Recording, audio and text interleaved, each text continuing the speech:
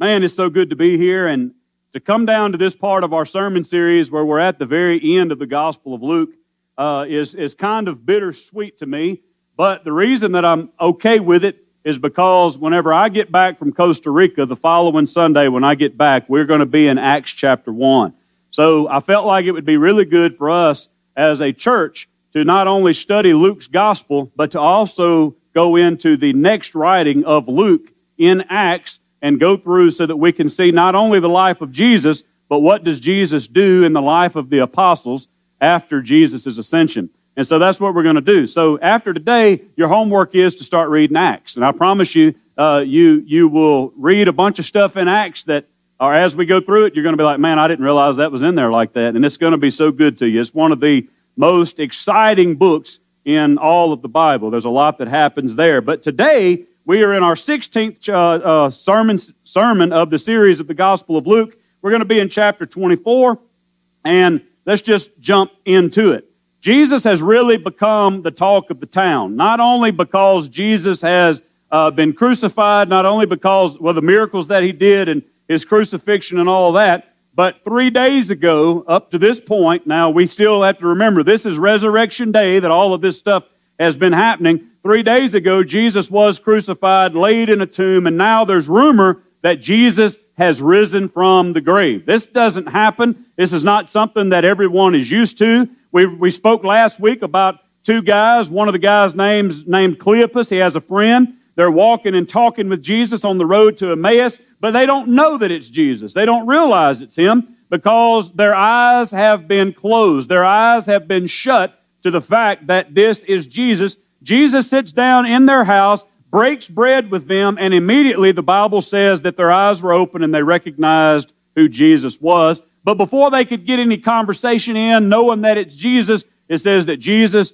vanished and he's gone. And right after Jesus vanished from their sight, verse number 32 picks up like this. They said to each other, "Did not our hearts burn within us while he talked with us on the road, while he opened to us the Scripture?" And they rose that same hour. They returned to Jerusalem, which is about a 7-mile journey away. And they found the 11 and those who were with them gathered together, saying, "The Lord has risen indeed and appeared to Simon."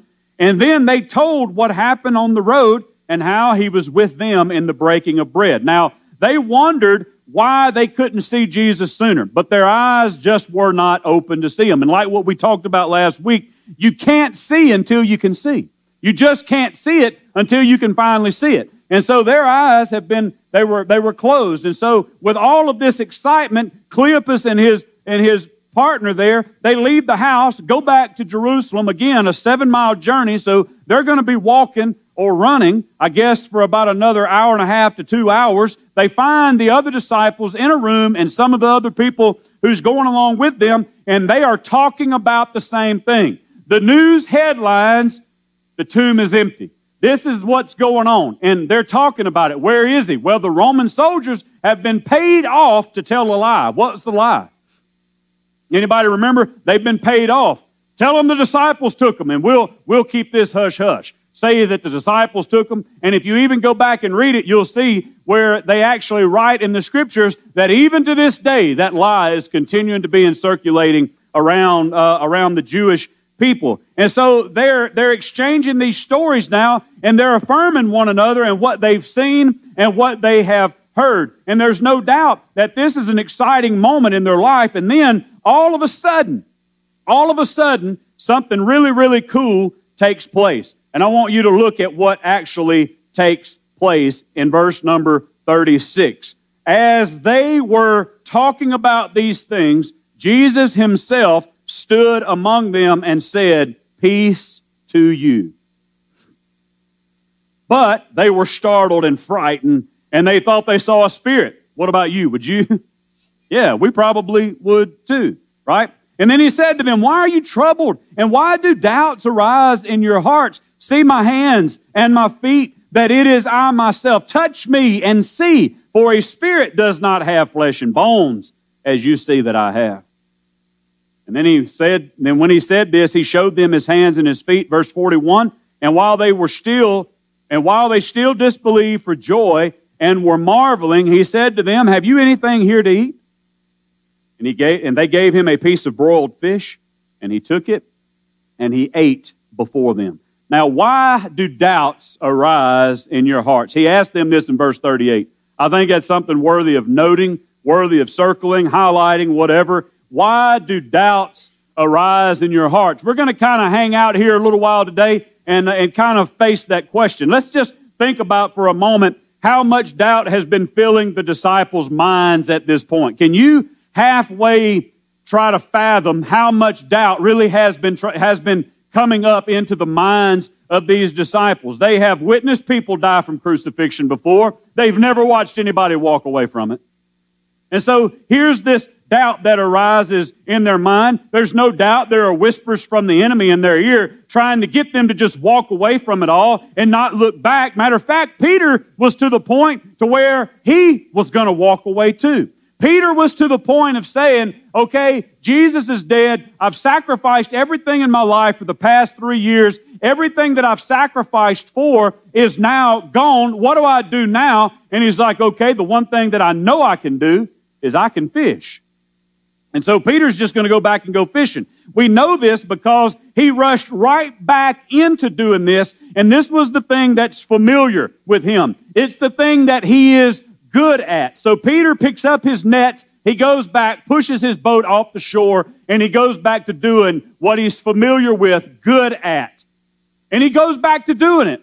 And we do the same exact things. Whenever we're in a situation of uncertainty and doubt, the thing that we do normally is we go back to something we're familiar with. We go back to something that we understand, whatever that might be. It might be an old lifestyle that we lived. Maybe it was an old boyfriend, an old girlfriend. Maybe it was an old habit. Maybe it was a landmark. Maybe it was a place that we were used to going to. I don't know all of what it might be for you, but have you ever had doubt set into your life, and how did you respond to that doubt that came into your life? You see, this is an experience, talking about doubt, this is an experience that is common to every one of us here today. I don't care how old or how young you are, you doubt something somewhere along the way. And I believe one of the biggest problems in the Christian faith today is for us to think that we as Christians, no matter how long we've been saved, living for Christ, that we don't doubt what we believe.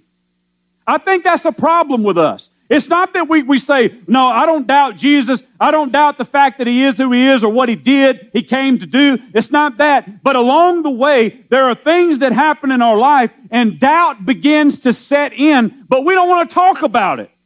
And the reason we don't want to talk about it is because it's going to make me feel inferior as a child of God, as a Christian. And if other people hear about the doubt that I have inside of me, they're going to question whether or not I'm saved or not. And God forbid that anybody doubt that I'm saved. I don't want to look like a hypocrite in front of the whole church. I don't want my pastor to know that I doubt things. Why not? Because I'm going to tell you today, your pastor does. And I think that it's a healthy thing for us to come to a place in our walk with Christ, no matter what denomination we come from, no matter how long we've been knowing Jesus. I think it is a good thing for you to begin to question and look at things. Because if you're not willing to question something and say the what ifs in life, you're never going to grow in your faith. There's going to be some things you're going to stand there and you're going to be firm on the rock and you're going to say, there's no way I doubt this. I know because God has done X, Y, Z in my life, and I stand firm on this foundation, and there's nothing that's going to sway me there. But there's going to be things in your life as you grow in Christ that you're going to say, okay, what about this? And you're going to have a question that you're going to ask. The problem that we get into is that the devil begins to cause you to doubt the sovereignty of God. He begins to cause you to doubt the ability that Jesus even came to this earth, that He was God in the flesh. He begins to cause you to doubt the fact that Jesus did raise from the dead. He causes you to doubt, can Jesus actually forgive me of my sins? Can Jesus actually save me? And the devil comes in and he starts doing these things to you. And whenever you begin to question and doubt the fact that God is who He is, that's when we get on a slippery slope of danger and things begin to happen. If you are not rooted and grounded in that part of your faith, the other things are going to be able to come very, very easy. It's going to come very, very easy. Have you ever had this set in, this doubt in your life? It's an experience, again, that's common to all of us. We doubt something at some point along the way, and there have always been things in our life, in our Christian faith, that we've doubted that had to need to be proved along the way. You don't have to flip over there, but one of my go-to scriptures when I start thinking about this doubt is over in Mark chapter 9, and it's in verse number 24, where the man, he's talking to Jesus, and Jesus looks at him and he says, "Do you believe?" And he's talking about Jesus doing this amazing thing to help heal his child. Jesus says, "Do you believe?" He said, "Lord, I believe, but I need you to help me in my unbelief." And I think that's where we are a lot of time. You see, even though the disciples, they were confused about all that was happening, I don't believe that they were so consumed by doubt that they rejected what Jesus said about himself. I believe they still believed that Jesus was who he said he was. I don't think that Peter ever backed away from the fact that when Jesus says, "I understand what everybody else says about me," but he looks at his disciples and he says, "But what do you say? Who do you say that I am?" And Peter looks at him and he said, without even blinking, and Peter says, "You are the Christ, the Son of the living God." And whenever Peter said that, he meant it from the depths of his soul. He knew who Jesus was. But Jesus tells him, "Peter, no man has told you this. The Holy Spirit himself, God, has revealed this to you." And I believe that whenever Peter said what he said, he wasn't doubting the fact that Jesus was who he was. They still believed that Jesus was the Messiah. However, I think they just did not have an understanding of everything that was surrounding this. They didn't have this understanding. They doubted. They were consumed with confusion and just uncertainty. They didn't know what it was all about. So think about it. They've heard stories of the empty tomb. We're not even through a 12-hour period since all of this happened, and they're hearing stories about an empty tomb. A tomb that they saw filled up with Jesus' body, so to speak, okay? A stone rolled in front of. They've heard the stories about Jesus appearing to others. Everyone in that room that day, they've not all seen Jesus. Everyone in that room that day, they've not all seen the empty tomb. Everyone in that room that day, they've not experienced what some of them have, but they're hearing the stories. Some of them, however, have actually seen Jesus with their own eyes. And whenever they've seen Jesus with their own eyes, they're convinced. They're convinced of something. They may not be totally convinced that what really is going on, like the world has just been changed and all of the whole fabric of earth is going to be changed because of what happened today. They don't understand all of that, but they have seen Jesus. And whenever you start trying, as these disciples were, to put all the pieces together, well, it just isn't making much sense. And this is where I think the disciples were at this time. They had pieces, but there were the edge, the corners. The boundaries weren't solidified yet of their puzzle. They had a few pieces that were missing, and they needed God to come in and put those pieces where they needed to be. This is where I think they were. They believed, but they needed help with their unbelief, just like the man in Mark chapter 9. They had belief, but Lord, please help us with what we can't believe right now, what we don't believe. We don't have the ability to believe right now. They needed help with confusion, and they needed help with doubt. What about you? So whenever you think that you have doubt and you have confusion and you have some unbelief that is set up within you, it's not the belief of who Jesus is, but Lord, there's some unbelief about myself. I'm a little bit confused about me. I don't really know where I fit into this puzzle, Lord. I believe in you, but I need you to help me in this part of my unbelief so that I can be the best of who I can be for you. Would you admit that you've been much like the disciples at some point in your faith journey?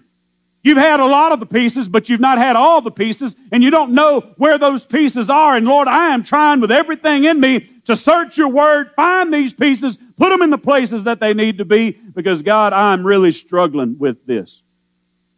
Would you admit that there have been some unbelief, some confusion, some doubt in your life? And would you be willing to ask Jesus to help you with it? Would you be willing to say, Lord, I can't unless you do? I'm not going to figure this out. And from my viewpoint, this is exactly why Jesus did what he did. All of this story, what we have, this very last part of the story, where Jesus appears to his disciples, he does it all because of what he's about to do. He does everything for this. Jesus appears to all of them at one time so that he can squash doubt in their mind. He wants to squash all of it. Okay, I've had these little pieces of the puzzle that I've been putting together in different people's minds. I've appeared to them over here, appeared to them over there, and over there, but now we've got them all together, and I'm just going to show up in the middle of all of them. Startles all of them. Just brings fear into all of them. It scares them half to death. He comes in and he tries to do the one thing that he wants to do, and he does the one thing that he wants to do for you. He wants to turn your doubt into faith. You see, the absence of faith is doubt. And the only thing that can drive doubt out is faith. It's the only way that it happens. So Jesus appears to them, and by doing this, there would not be any doubt as to what happened, because all of them will see the same thing, all of them will hear the same thing, and all they have to do is say, hey, did you just see what I saw? And they'll be like, yeah, but did you see what I saw? Yeah, we did. Okay, so all of us in here just saw Jesus in the room. We all just saw Jesus' hands. He has holes in his feet, in his hands. He has a spear mark in his side. This is the same guy that we all saw hang on the tree, and he died, yes. But now he's breathing. Now he's alive. Now he's eating. And Jesus wipes out all of that. Look, he doesn't just show up. Notice what he does. Look at the very first scripture there. Jesus speaks to them. He doesn't just show up and appear there. He actually speaks, and he says something that he said to them many times before. He speaks peace into their life. The first words that Jesus says, peace to you. This was a common salutation for the Hebrews. It was common for them, and it helped them to know that this was not just some stranger that showed up in a Jesus outfit. You know, this is not somebody playing pretend. This is actual Jesus here. This is how Jesus has spoken to them many times before. In verse 38, he goes to them and he says, why are you troubled? And why are doubts arising in your heart? I want you to just really think about this for a moment. This was a very common thing that Jesus would do with his disciples. Jesus, I want you to listen to this right here. Jesus would speak to the things that were always unspoken. They're not talking about their lack of faith. They're not talking about their doubt. Even when the Pharisees were trying to get Jesus, they're trying to catch Jesus in a situation where he's so-called blaspheming God, and they're watching him do something. Jesus stops what he does, turns and looks at the imposter standing at the back of the crowd judging everybody, and he says, why are you thinking that? Do you think it would be better for me to heal a man on the Sabbath? Or what if I told him your sins are forgiven? And that's what they do. Like, oh, he can't do that kind of stuff. But Jesus speaks to the things that are unspoken. These disciples haven't spoken anything about their doubt, but Jesus speaks to their unspoken. And he would ask the question about what was going on inside of them. It was the question that only someone with a supernatural ability could do. And over we read about Jesus doing this, like I said, with the Pharisees. And he asked them questions that needed to be addressed, but no one would speak out and say it, but Jesus does. That's another reason why they know it's Jesus. He goes on in verse 39, and he says, touch me and see. They were able to actually touch Jesus, see the nail marks in his hands and his feet. Even in one of the Gospels, he was able to tell them, hey, put your hand right here in my side. You will see what has actually happened. They were able to see all of these things. Now, not only is Jesus talking to them, but they have tangible evidence. They touch him, and there he is. And then lastly, Jesus sits down and he ate with them. He sits down and he eats. Now, I've watched a lot of movies, got a lot of ghosts in them, and nowhere in there, I've never watched anybody eat. I've never watched ghosts eat. They've not been able to pull that off in Hollywood. I don't know if maybe they have, maybe you know of some, but I've never seen one eat at the movies, but they have physical evidence. Jesus sits down with them, and Jesus says, don't you know that ghosts or spirits, they don't have flesh and bone? like I do. They don't sit down and eat, but Jesus sits down and eats with them. And the point is that Jesus was debunking all the doubt that they had. And they had questions. Jesus answered them with this appearance to his disciples. You have heard the old saying, if it looks like a duck, if it walks like a duck, if it quacks like a duck, it's probably a duck.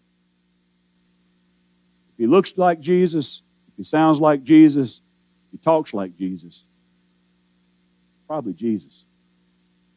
Feels like Jesus, probably Jesus. You understand?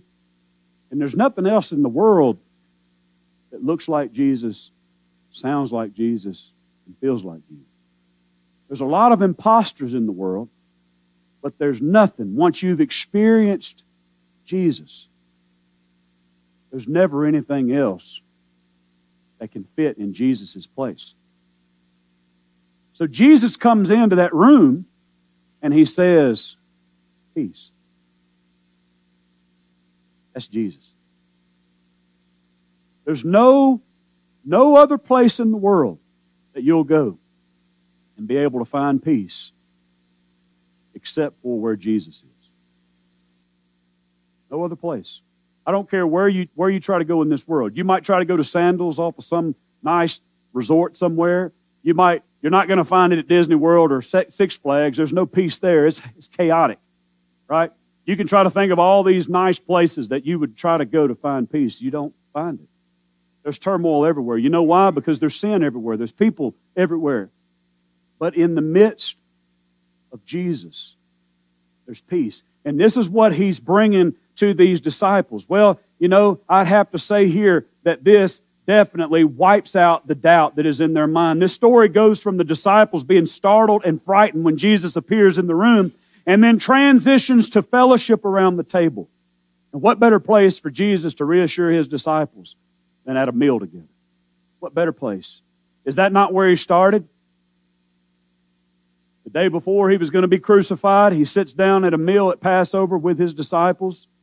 And then all the way through here, he comes back, and here he is with his disciples again, minus one, minus Judas.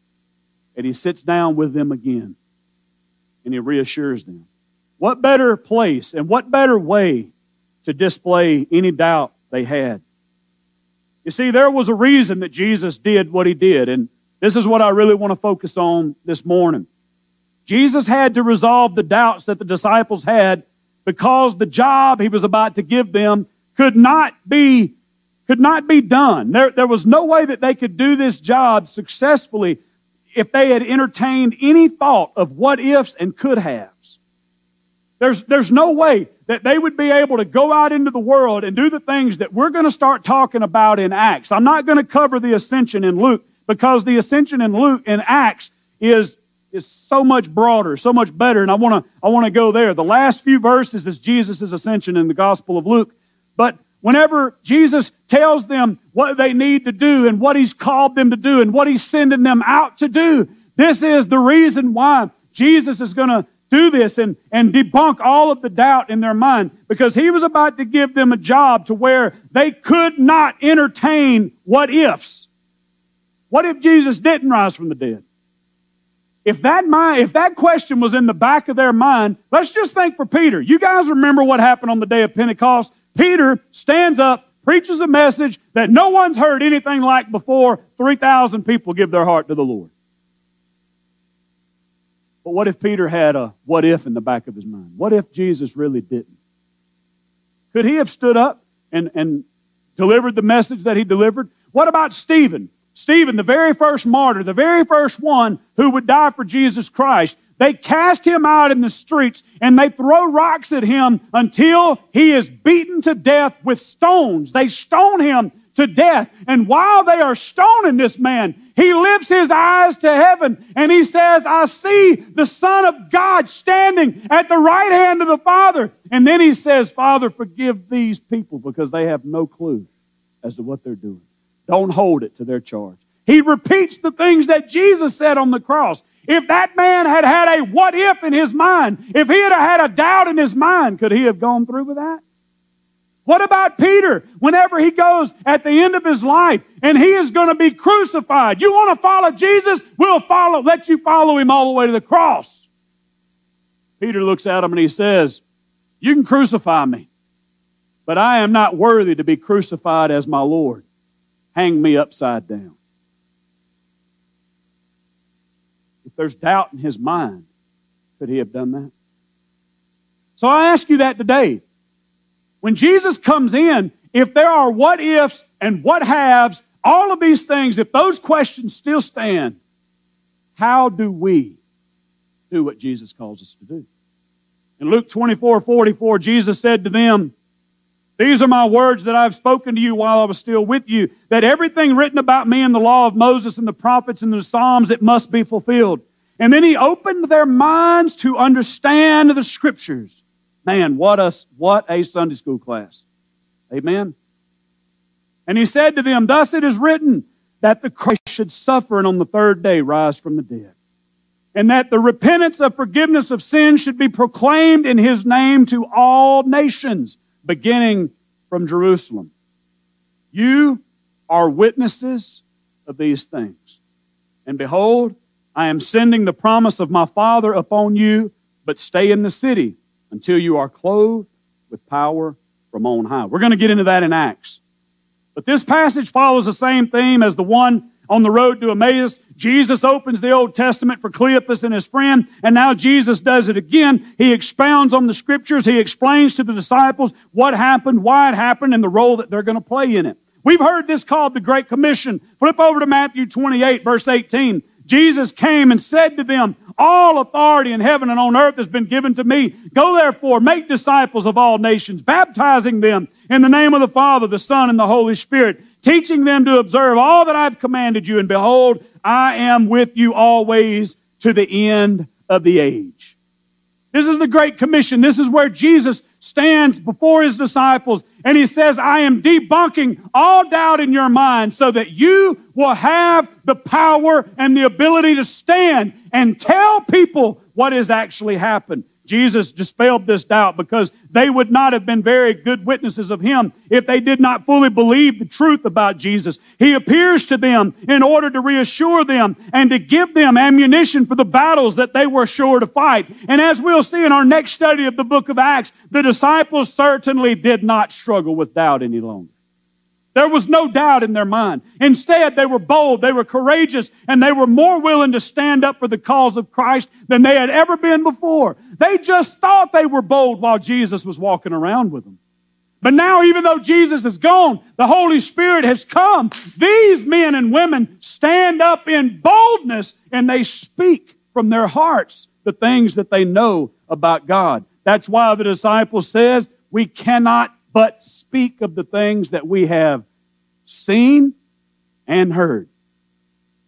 We speak of that. We're not making it up.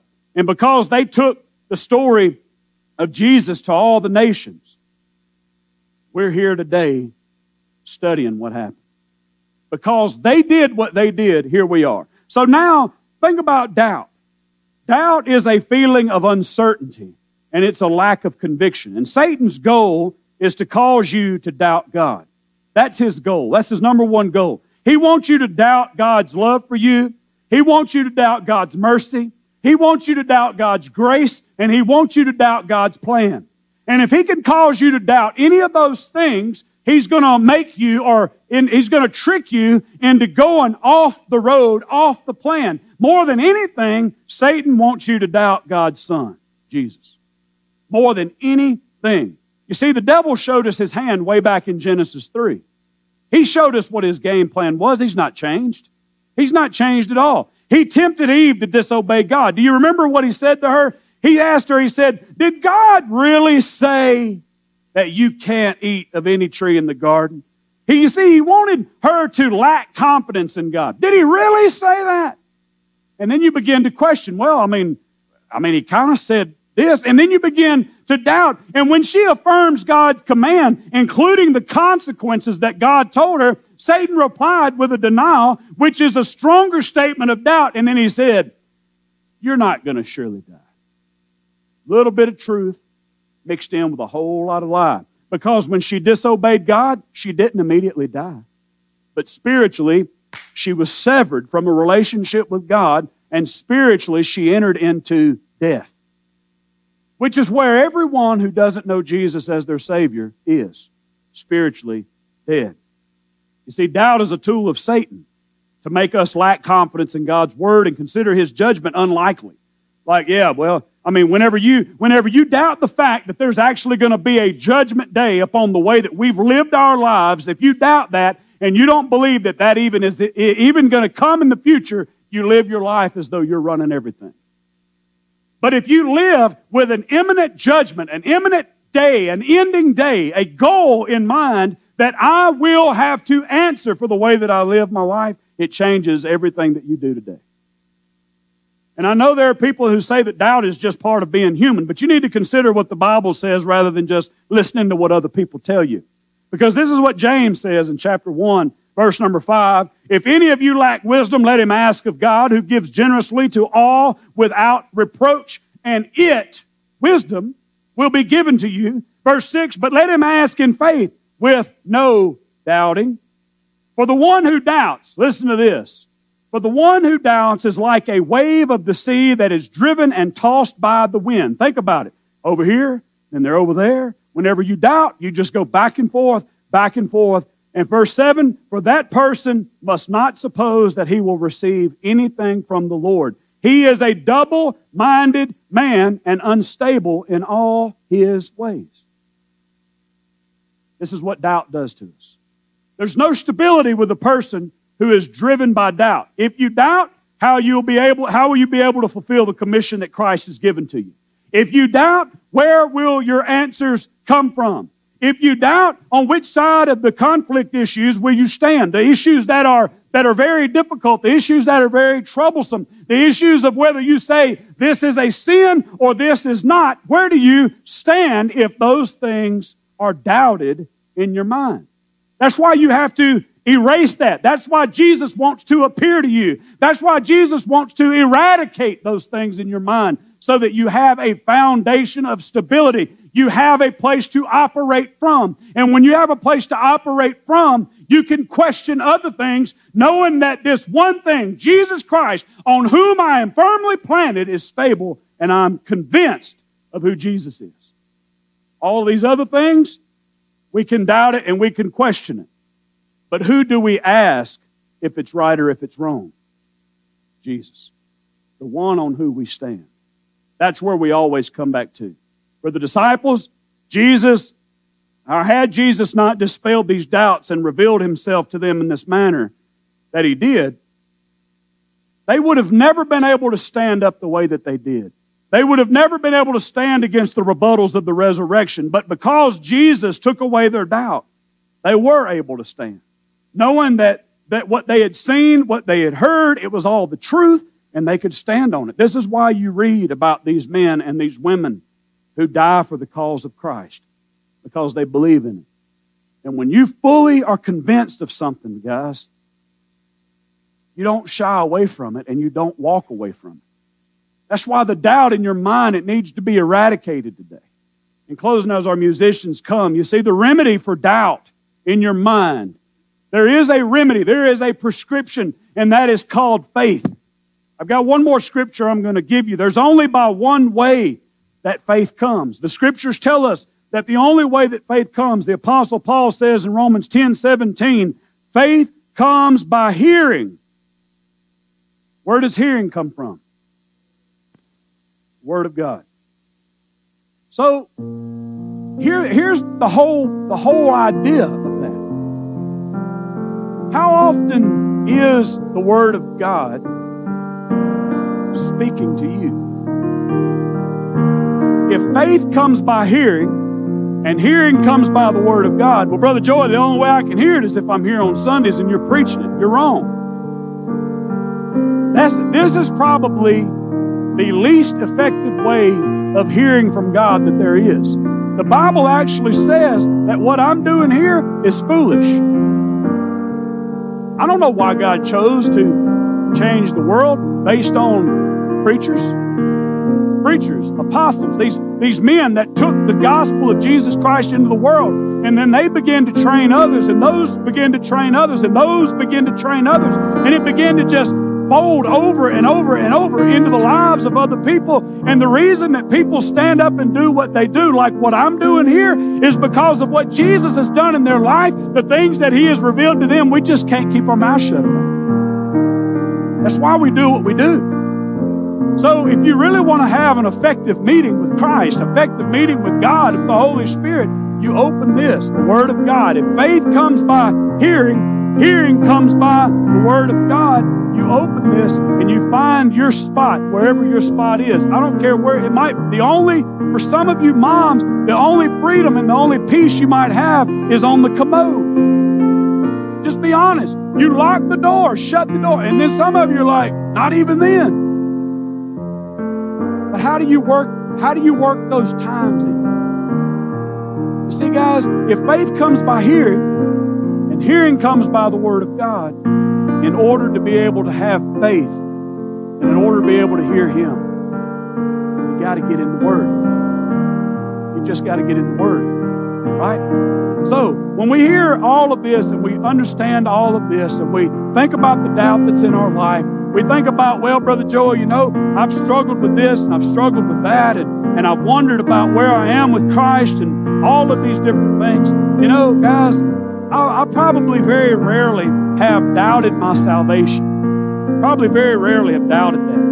But as I have grown in the Lord, as I have studied the Word of God, there have been a lot of things that I was taught growing up in church, through other churches, and things that I thought was right, things that I thought was real, things that I began to question as an adult, things that I began to look into, and I was like, I don't know that that's what the Bible actually teaches. And that's not a knock on anybody that ever preached to me, ever poured into my life. God was teaching them and revealing things to them, just like He's revealing and teaching things to me. And if I sit here and I say, well, Brother John was my pastor. If I say, well, Brother John didn't say X, Y, and Z. He didn't do this, that, and the other. And so, that means that I've got to go ahead and just listen to what Brother John says. God revealed to Brother John.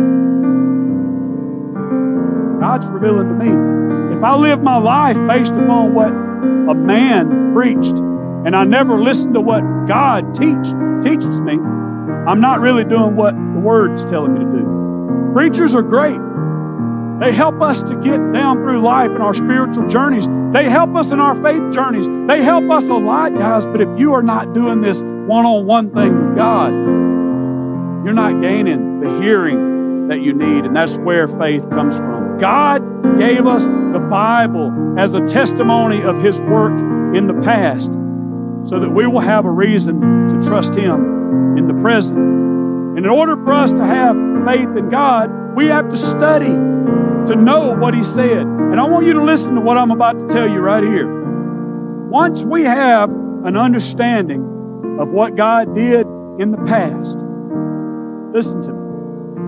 When you have an understanding of what God did in the past, what He has promised for you in the present, and what you can expect of Him in the future. I'm going to repeat all this on purpose. When we have an understanding of what God did in the past, when we have an understanding of what He has promised for us in the present,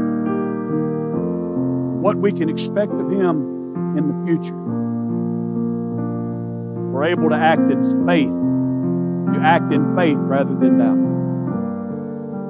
Because you know that the road that I am on is taking me here. And when you know that, you act on faith. And you keep moving forward. Hebrews 11:1, faith is the assurance of things that we hope for. It's the assurance of what we hope for. Anybody here, I want you to raise your hand. Is there anything in life that you are hoping for? Anything? If you're not raising your hand, you're lying, or you're dead. We all have hopes. And whenever you really begin to think about what you're hoping for, spiritually, what do you hope for? What do you hope for? I'm going to tell you what I hope for. I hope that everything I believe about God more than I've ever thought. That's what I hope for. I mean, I have this understanding, and my understanding of God is small. It's small. But I hope that He is so much more than I can even fathom. And that heaven is far greater than anything that I could ever dream. That's what I hope for. I hope that the things that I think about that are the worst things that could possibly happen to me in my life as a father, as a husband, I hope that all that stuff one day God would just do what the Scriptures say. He'll wipe all the tears from their eyes. And I won't have to worry about my son, my daughter, my wife. I won't have to worry about you guys, because all of that stuff will be put under our feet. Amen? What do you hope for? The doubts in my life, you know, the things that I've doubted the biggest in my life, probably, in my spiritual journey, is that I'm totally cool with praying for all of you. I'm fine with praying for you. You want me to pray for you? I'll pray for you. I'll pray for you in a heartbeat. I will. I'll anoint you. I'll lay hands on you. I'll pray for you. My doubt is when it comes time for me to pray for me. I doubt that. I'm the guy who's like, all right, God, I believe you can. I just don't know if you will for me. That's where I come up short, man. And I've really got to work on that. That's where I doubt. I'm just being transparent and honest with you. Because no matter how far along we are in our Christian walk, there's things that we struggle with as believers. And that's why Jesus wants to present Himself to you. He wants to appear to you so that you can know. You can know that I'm standing on the solid rock of Christ. No matter what comes my way, this is the direction I'm headed. And I'm heading in this direction because I know what He did in the past. I know the promise He's given me in the present. And I know what to expect out of Him in the future. And that's why we do it. Are you struggling with doubt this morning? Face it and handle it. It's not going to go away until you recognize it. Let me pray for you. So Lord, today, I believe with all of my heart that you are moving in this place. This is a topic that all of us deal with. This is an issue that all of us struggle with. We all have doubts of various sizes and things. And I pray that we will face them today. That we will just throw it all out to the wind, everything else, and say, Lord, I've dealt with this long enough. I can't deal with it anymore. This is where I struggle. This is what I doubt. Lord, appear to me today. Show me what you want me to see so that I can move beyond this barrier in my life. That's my prayer for the church. It's my prayer for them, God, because whenever we have this question of doubt answered in our minds and in our hearts, God, we will be so much stronger when we have the opportunities to share our testimonies with other people. So God, come, reveal yourself to us today. Show us what we need to see and help us, God, to be the best representatives of you as we try to carry out the great commission of Jesus Christ.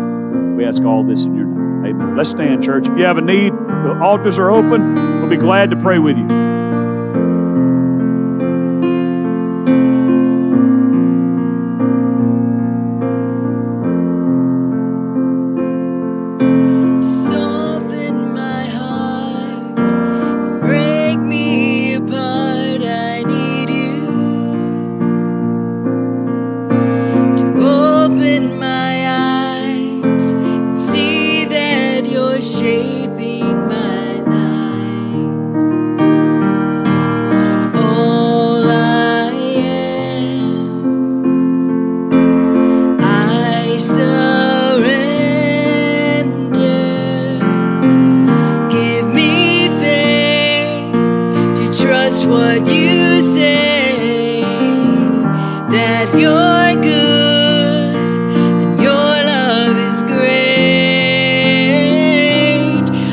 Broken inside, I give you my life.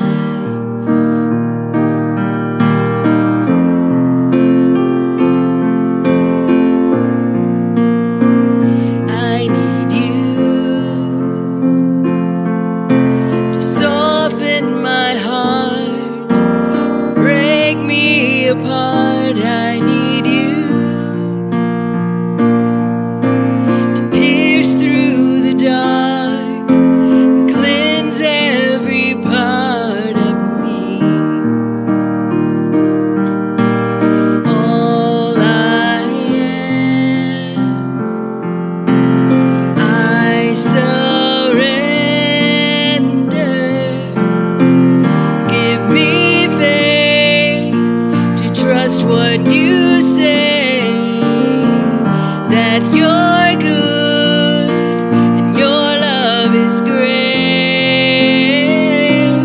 I'm broken inside, I give you my life.